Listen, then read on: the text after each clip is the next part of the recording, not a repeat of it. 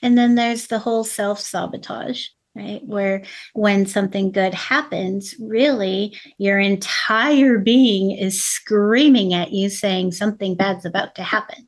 So then we say, well, if I make something bad happen, then I have some kind of control. And of course, this is all in the subconscious, right? Of course.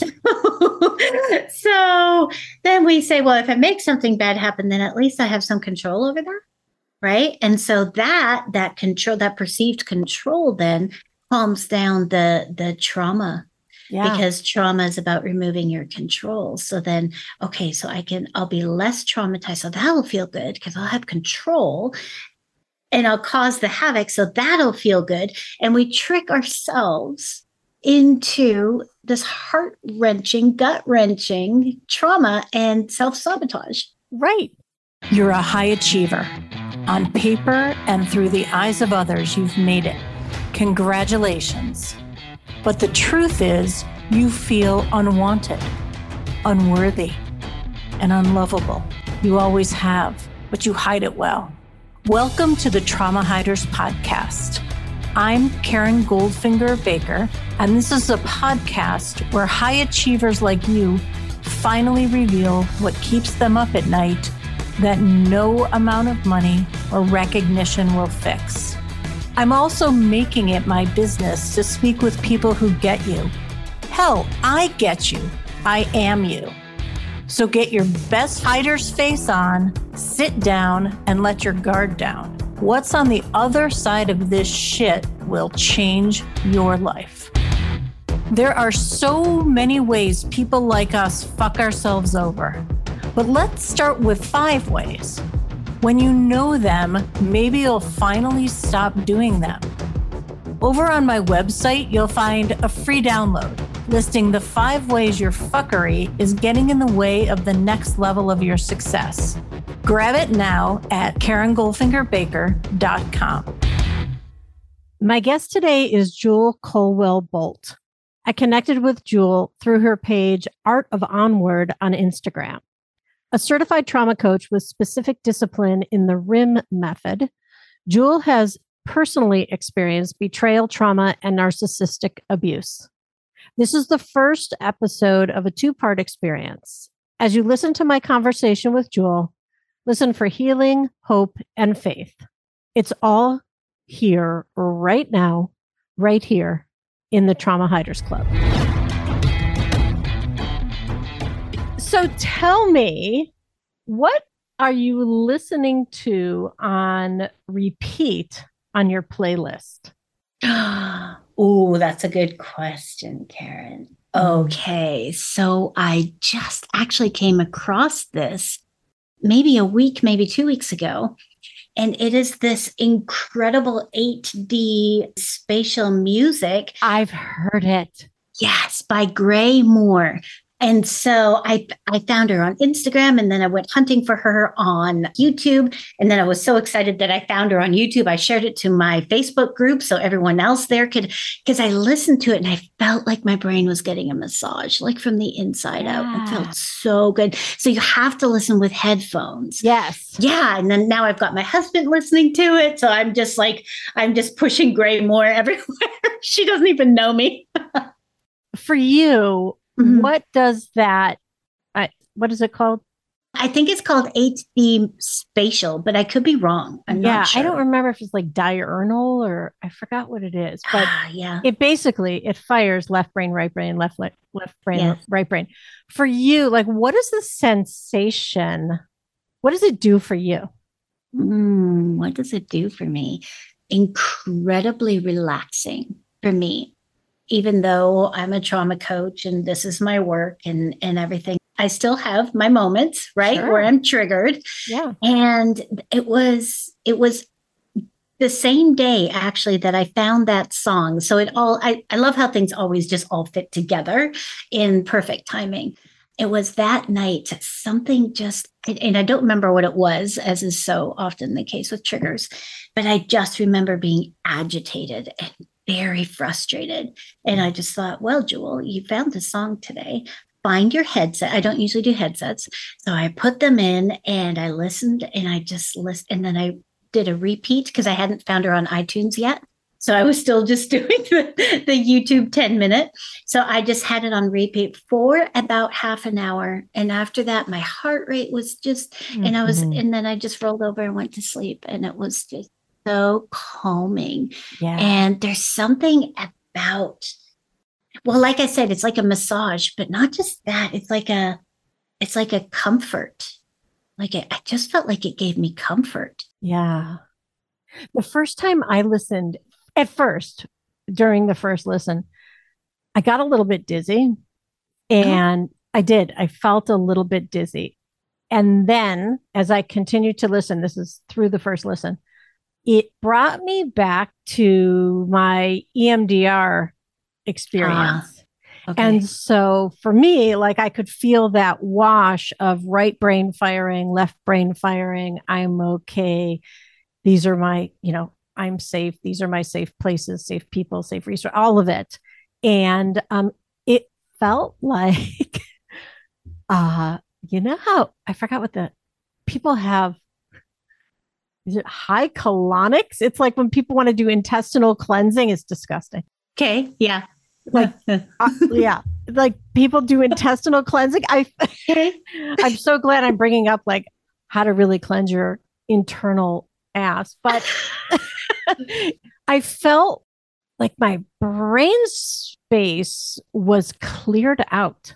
Mm-hmm. Yeah. Beautiful. That's beautiful. Like a duster, just taking out the webs. And I too, I've been listening to it on a daily basis. There's a short one, and I'm glad to know that there's something on iTunes because I find myself craving more. Yes. Yeah. So she's, this particular artist has done a few others that I don't bond with them the same as I do with the slow version of that one. I can't remember now what it's called. I feel bad. It's just so beautiful. Remind me, what's her name? Grae Moore, Graemoore. Okay. We'll put a link in the show notes. Yeah. Yeah. Okay, cool. Nice. I love that you're listening to that. Mm-hmm. So listeners know this. I found Jewelle. We connected on Instagram, and I had been following Art of Onward, which is one of Jewelle's Instagram handles. I had been following that for a while, and clearly the content started speaking to me. And when that happens, I think, I kind of want to learn more about the person and what they're up to and why is it that this is speaking to me. So we have never met in person. We have not been, a lot of my guests have been in like masterminds with me or various things. This is our first time actually meeting, but I feel like we met a long time ago already. Yeah. So with as much as you are comfortable or however you want to be, can you tell us what happened in the summer of 2015? Yeah. Do I give you the long version or the short version? I feel like I should be concise just because. How about giving us the necessary version? Yeah. So one day I had been preparing the house for sale. We were supposed to be moving to LA. My oldest daughter was 17 at the time and was supposed to be going to college down there. And so the whole family was going to go down because she was so young still when she graduated high school. And so there was this whole plan that we were working toward. So I had been painting and fixing up the house and everything while my then husband was at work. And I was so focused on that I didn't notice just how bad things had gotten. But then at the same time, looking back, I know they were bad for a very, very long time because I remember probably 10 years prior talking to my mom on the phone and saying, I'm just so lonely. I'm just so lonely. And I remember spending a lot of those 10 years thinking, it's like he's a brother living here with me. Like it was, anyway. So that's just kind of the feelings part. And then in July, the day before the real estate agent was coming to list the house, day before, it was a Friday, he said, we need to talk. And there was something about, I've always had a really strong intuitive part of me. And I just knew I just knew. And then I sat there for a good solid, I don't know, half an hour while he tried to amp up the courage to turn all our lives completely upside down, inside out. So he came out as being a sex addict. And that had been something that I thought we had dealt with when we first got married. And he went in, he got the EMDR and he got all the help. And nobody actually really helped me. So I kind of clawed my way back into that. And I decided that based on him getting help and based on him, really putting in the effort. And there had been one time where I knew something was wrong. And I actually called his therapist and I said, I need you to talk to him. And he did. And then he lied to her. And then he got very angry with me. And I was sitting there actually with a newborn in my arms. And I was like, okay, all right, so this is interesting. What do I do? And I remember the moment where I said, do I believe him or do I not believe him? And it was like looking back, I mean, this is now like 24, 25 years ago. I remember the moment in my brain, something clicked, and it was like a switch that turned off and decided to live in denial. Mm-hmm.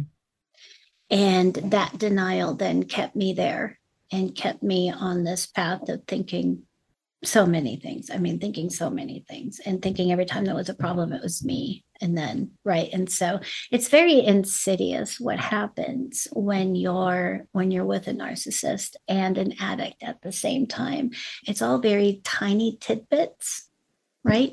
So it's so interesting to me because I talk to a lot of men and women, mostly women, and they're like, I'm not that cliche abused. Like I'm opinionated, I'm vibrant, I'm strong, I'm out there, I'm empathetic, I'm compassionate, I'm kind, I'm helpful, I'm generous, I'm all these things. How did this happen to me? I'm not that weak doormat, right? In quote unquote, right? Just, I'm definitely not victim shaming anybody ever. But that is the conversation that I've had so many times, right? Where people are like, but I'm not that woman that you would imagine. And I'm like, I don't think many of us actually are. Yeah, it would be like getting in a significant car crash and saying, but I'm a good driver, when meanwhile, the person coming at you caused the crash. Exactly. I mean, exactly. You are prepared for life. You can't control what's the force coming at you. Yeah. Exactly. And that whole prepared for life, that's exactly it, right? We make a promise and we intend to keep it. Right. Yeah. At that point, you said that you were compartmentalized. Well, you didn't say compartmentalized, but you chose to deny. Way, way back. Oh, okay. Yeah. The day that I called his therapist and I knew he was lying to me. Okay. And I just told myself, I'm going to believe him. Okay. So yeah. Fast forward to 2015. Is that when you left, when you separated? No, that's when he came out and said that was actually a lie and he had never stopped. And so he had this whole existence that caused so many issues for me, for my girls, for our family unit, because unfortunately, these types of addictions, they cause a lot of entitlement. They cause a lot of anger outbursts and moodiness and escapism, a lot of escapism. So for a long time, I really felt like I was a single mom with my girls, at least emotionally. Anyway, yeah. So he came out that day and told me about all of everything. Well, I thought it was all of everything. And then about a month later, so I went into shock. Yeah. Just so you know. I'd imagine. Yeah. I went into complete and utter shock. I wasn't quite ready to really understand all the ramifications. But my entire everything, like I wasn't able to eat for, I think, 2 or 3 days, like straight, nothing. I wasn't able to sleep. I just sat outside. And then I found myself in that hole. If I slip, now I know what was happening. At the time I didn't. But if I slide over to left brain and get information, I'll get as much information as I can. Then maybe I can make sense of it. But there is no making sense of it. And again, I've had people ask me so many times, how do I make sense of it? And you know what? you're not going to, because you have compassion, you have empathy, you have a conscience, you have a moral compass that you want to stick to. You have all those things within you. They don't. And that's hard, right? That's hard to accept. And so I remember looking back and having just a gazillion aha moments. Like, oh, that's why. Yeah. Oh, right. Yeah. Yeah. And do you still have those sort of like, oh, wait, that was, I mean, this is 7 years later, or Yeah. This is 7 years later. No, actually, I think more of my aha moments in the past year have been about childhood and upbringing traumas that I knew were there, but I, again, hadn't really understood the full realm of ramifications it's had on my life, my choices, the fact that I end up marrying somebody who allowed my nervous system to feel safe in that state, right? Because that was home for me. The more I learn, the more I understand. And then the more work I do, the more free I become. Nice. I love that. So I learned a new term, new phrase, and that was betrayal trauma. Uh-huh. So that's what this was. This was your betrayal. Yeah. Yeah. On top of narcissist trauma and all that emotional. Yeah. Right. Yeah. So now I understand what betrayal trauma is. Is it something that people like come forward with and say, here's what I need support in? Is betrayal trauma? Is that like a known phrase, or is that something that you call your experience? I wish when I was talking to women, they would say, I need help with betrayal trauma. Yeah. And that's actually why I spoke the words that I spoke, because I had just, again, been on the phone with someone. And it's heartbreaking to me. Most women that I talk to, I ask them, do you know how many times he's cheated on you? And or with how many people? And they don't. They don't. Oh, wow. And it's so normalized for them. It's almost like most people are just completely numb when they talk about that, because they have done on a different level, on a different scale, what I did for 20 years that nearly killed me. They have numbed themselves enough so that they can survive and continue in their life in this perceived comfort zone, right? It's not actually comfortable, but it's safe on a nervous system level. So they stay and they adjust according to what needs to be adjusted so that they can continue to stay. And the men are doing whatever. Now, okay, I understand this is also, I've talked to many men as well, and women are doing the same thing. It's just I talk to more women. So I just want to make that clear. Yeah. Isn't that interesting how, I mean, I get why they call it a nervous system, right? Like, not only is it our nerves and our chemicals firing, but isn't that interesting that we can choose high firing dopamine hit of discomfort, like that becomes a steady state, and we choose that over peace because that becomes peace. Yeah. Right. Like what I'm about to say, I don't know that this is necessarily true of me anymore. However, I have this experience of, if it's not chaotic, if it's not on the edge, if I'm not hiding something, if there isn't potential danger there, I'm going to create shit that brings that. Because you're kind of bored. Yeah. With the safe. Yeah. I'm bored with safe. I'm bored with peace. I'm bored with quiet. In fact, quiet unto itself is a trigger for me. I'm learning about that. Yeah.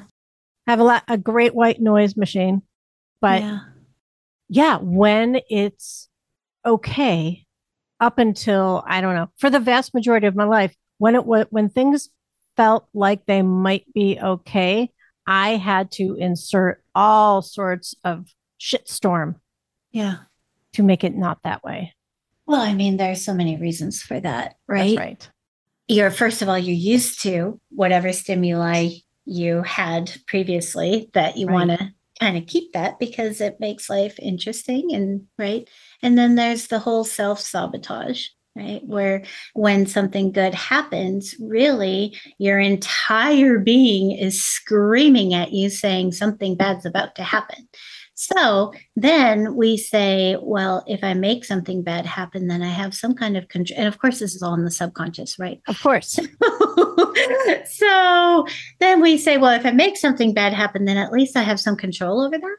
Right. And so that control, that perceived control, then calms down the trauma, Yeah. because trauma is about removing your control. So then, okay, so I'll be less traumatized. So that'll feel good because I'll have control, and I'll cause the havoc. So that'll feel good. And we trick ourselves into this heart wrenching, gut wrenching trauma and self sabotage. Right. Yeah. Yeah. I can think of like the easiest example of just being in high school and procrastinating. Right. I didn't know at the time, oh, right. This is me wanting more of my steady state of chaos and swirling and Yes. spinning out. I didn't know, when I was 17 years old, that that's what I was doing, but that's what I was doing. Totally. Yeah. Yeah, And then you just tell yourself, oh, I work well under pressure. that's right. Yeah. That's clearly the thing. I do my best work under pressure. I think I remember saying that. Yep, me too. Yeah. Yeah, my parents would say, "Don't you have any work?" And I would say, "That's okay. Like I got it under control." And I proved many times that I did not, but that was okay too for them. Like it was my life. So, yeah, really interesting. Something that I'm curious about, Mhm. there's something that you said on your website, and it's that you lost yourself. Mhm. And I think that is a phrase that many of us have thought about ourselves, have heard others use. We may have used it too, just to kind of bring people to center around what it is to lose yourself. If we had like streaming video of you losing yourself or having lost yourself, what does that look like? Mm. Isn't that interesting? I actually just spoke about this in my Facebook group a couple of weeks ago. I was talking about how over time we take pieces of ourselves and we say, you're not going to be okay with what's happening here. So I'm going to put you on the shelf. Mm-hmm. And then something else happens. You're not going to be okay with what's happening here. I'm putting you in the drawer because you definitely shouldn't be anywhere close. And so we continue to do that with the ultimate goal of survival. And we call it coping strategies. And, we're all, look how strong I am. But really, what's happening to many of us is we're taking those pieces and we're spreading them throughout. We're not even putting them all in the same place. So they're kind of hard to find later. Right. And then, all of a sudden, like in 2015, you look back and you go, whoa, excuse me, I did all this for this. And now I find out it's all been a lie. It's all been like the long con, you know? Right. And there's a little bit or a lot for some of us, anger that comes. But I took pieces off of myself and I put them in that drawer and I kept them there. And I even allowed myself to forget that they were there for you, for this. Mm-hmm. You can't say no to, whatever it is you're not saying no to. Yeah. And that's hard. Right. So we put them there for good reason, right? Like I'm in touch with myself enough. I have enough self-awareness to know this part of me can't be in this conversation, or this part of me can't be in this intimacy Yeah. with, or this part of me can't even show up at a play in public with this person, right? Yeah.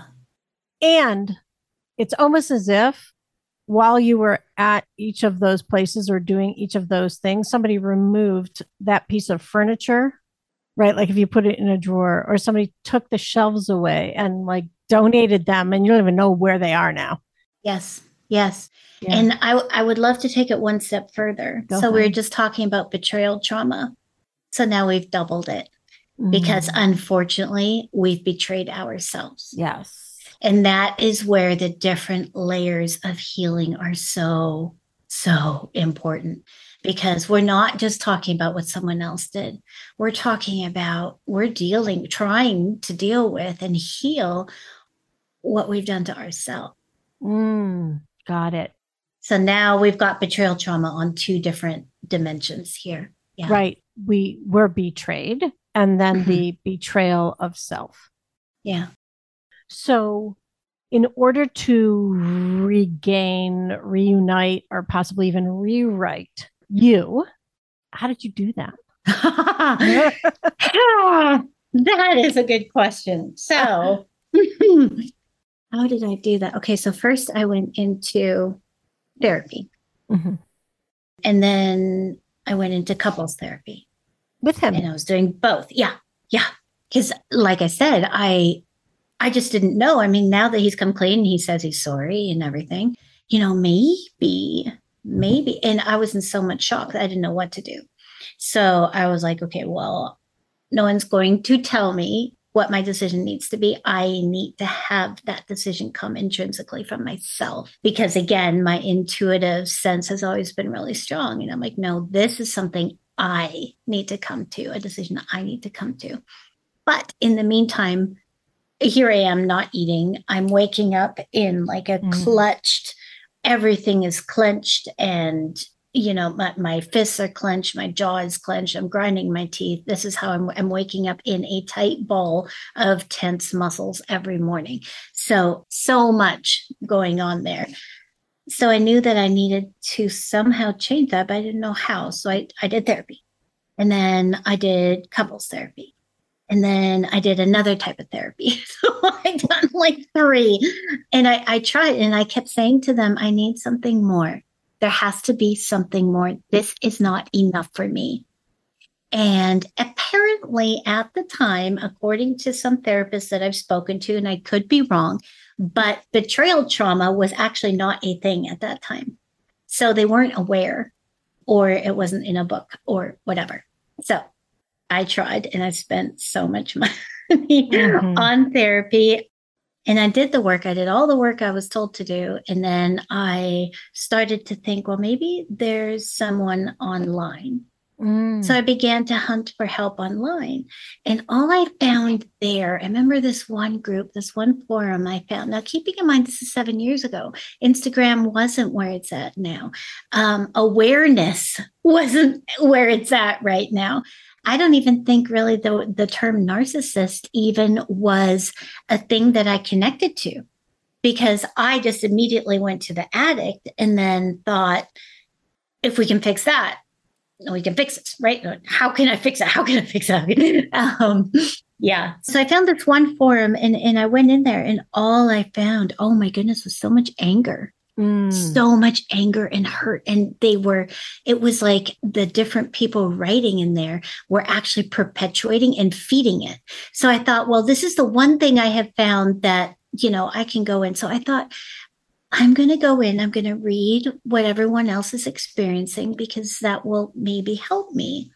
And I was told that would help me. So I'm like, okay, well, I'll do this. But every time I went on there, I just became angrier, and I became more upset and agitated. And then that night I for sure wouldn't sleep at all, not even that little half hour that sometimes I was lucky to get. So then I was lost, honestly, and I just didn't really know where to turn.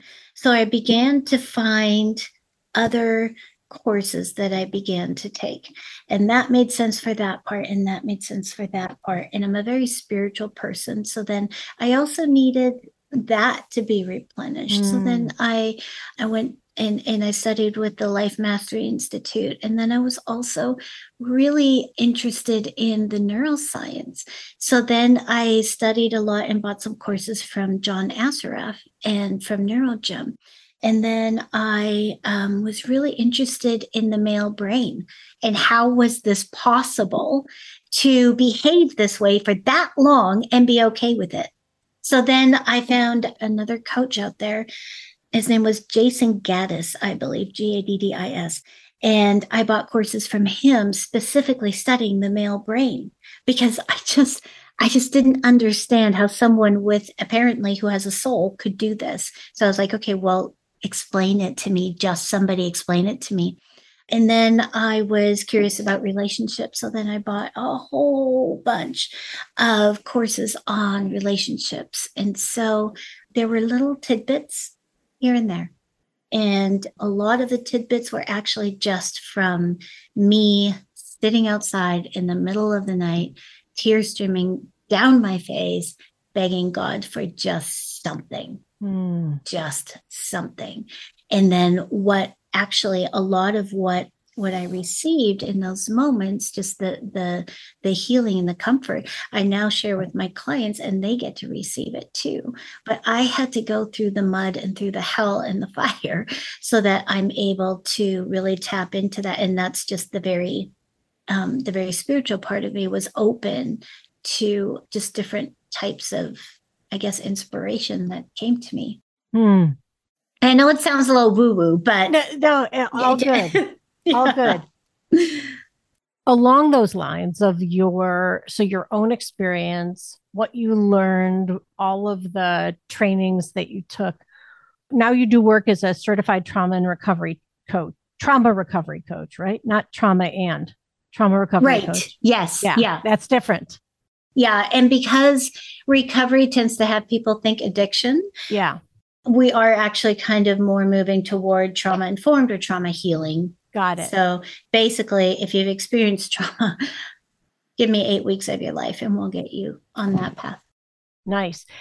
You said you have a group on Facebook.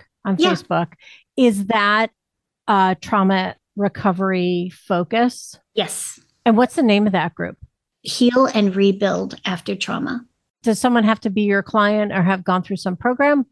Not at all. Yeah. Awesome. No, it's actually, we invite people on Instagram. I have a virtual assistant. She helps me sometimes when I'm not able to get there quick enough.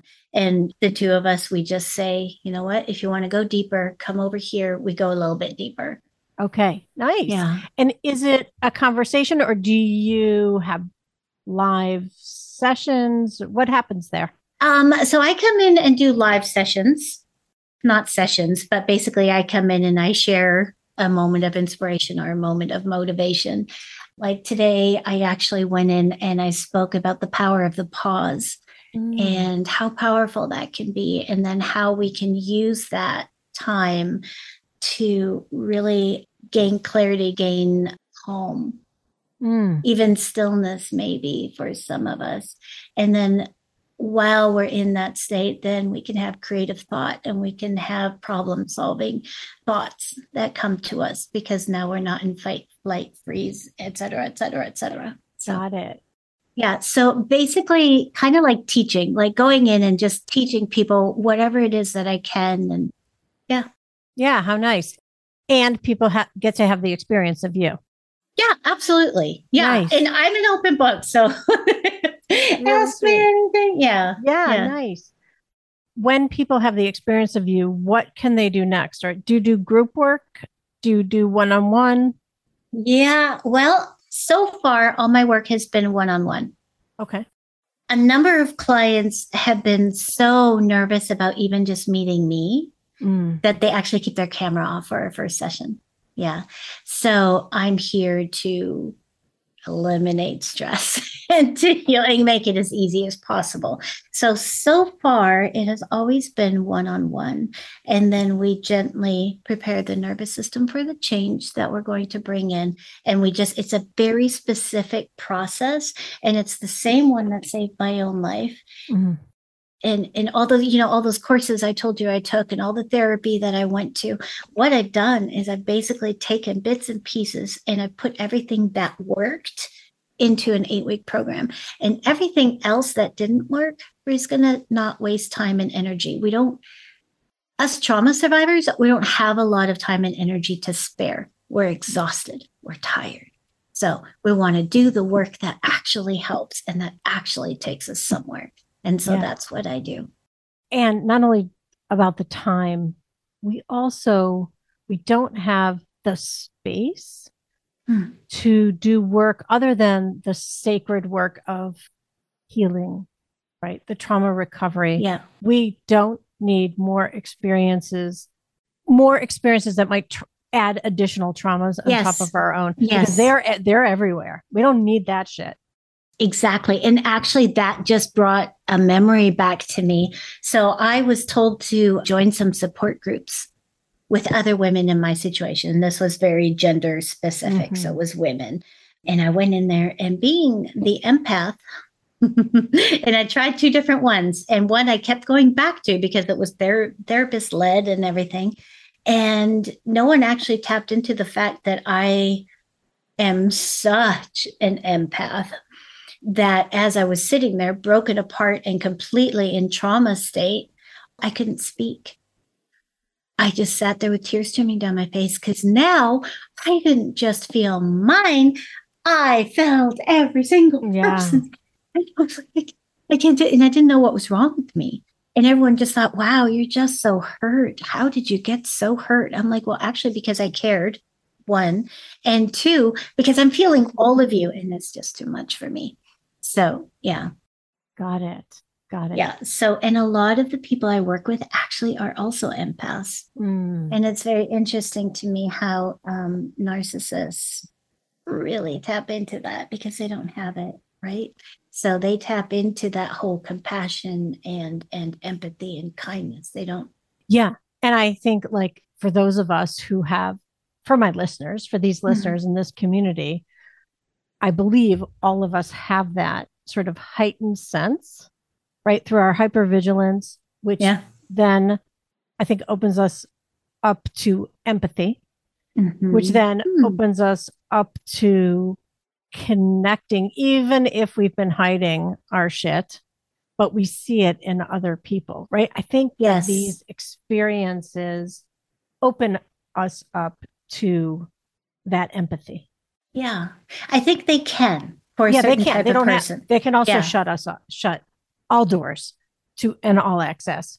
It's interesting to me. I've seen some people really turn incredibly selfish in their survival mode, and nothing's coming through there right now. So I just think they need more time. Yeah, interesting. So tell me, what are you most excited about in your world right now? Oh, well, it's interesting that you asked about the group format, because I have been really looking at combining, maybe a group of 5 at a time, and working with them and allowing them the experience of, I'm not fully isolated in this situation. Because I remember feeling that way myself. I really thought I was the only person in the whole wide world who was this broken and this, like, gone, like I was gone. And so I think there is a lot of benefit to that. It would have to be very specifically curated. Got it. And now, because a lot of the one-on-one work I do is actually somatic and working with the unconscious via something called RIM, which is short for regenerating images in memory. So we actually are able to go back and really remove the anchors and the dust and the cobwebs out of what's hiding in the subconscious, so that all that can stop holding you back. And it can also help you get out of this repetition of this pattern that, as we talked about earlier, has you feeling so safe. Oh, yeah. We need to dig into that. Yeah. But maybe what we do, might be out of time. Yeah. We're like, I think we should dig into RIM in a part 2. Yeah. What's been most helpful for you being here today in the Trauma Hiders Club? What's been the most helpful? You. Also, it's such a treat for me to just have this conversation in, like, I'm feeling a sisterhood here, and I don't get that very often. And so that is like a soul treat for me. Yeah. Really so thank nice. you. Yeah. Yeah. I want to acknowledge your openness, your willingness, and there are things that you shared in this conversation that I have no doubt other people can relate to in some way, maybe not directly, but in some way they will see themselves. So thank you for bringing who you are, your story, and the way that you're healing the world. Thank you. Thank you for having me. Such a joy. Thank you, Karen. You've been listening to the Trauma Hiders Club podcast. For more episodes, head over to my website where you'll find links to resources mentioned and all the ways you can listen on your favorite podcast platform. And if you're ready to fight, discover the rules of Trauma Club. Head over to KarenGoldfingerBaker.com.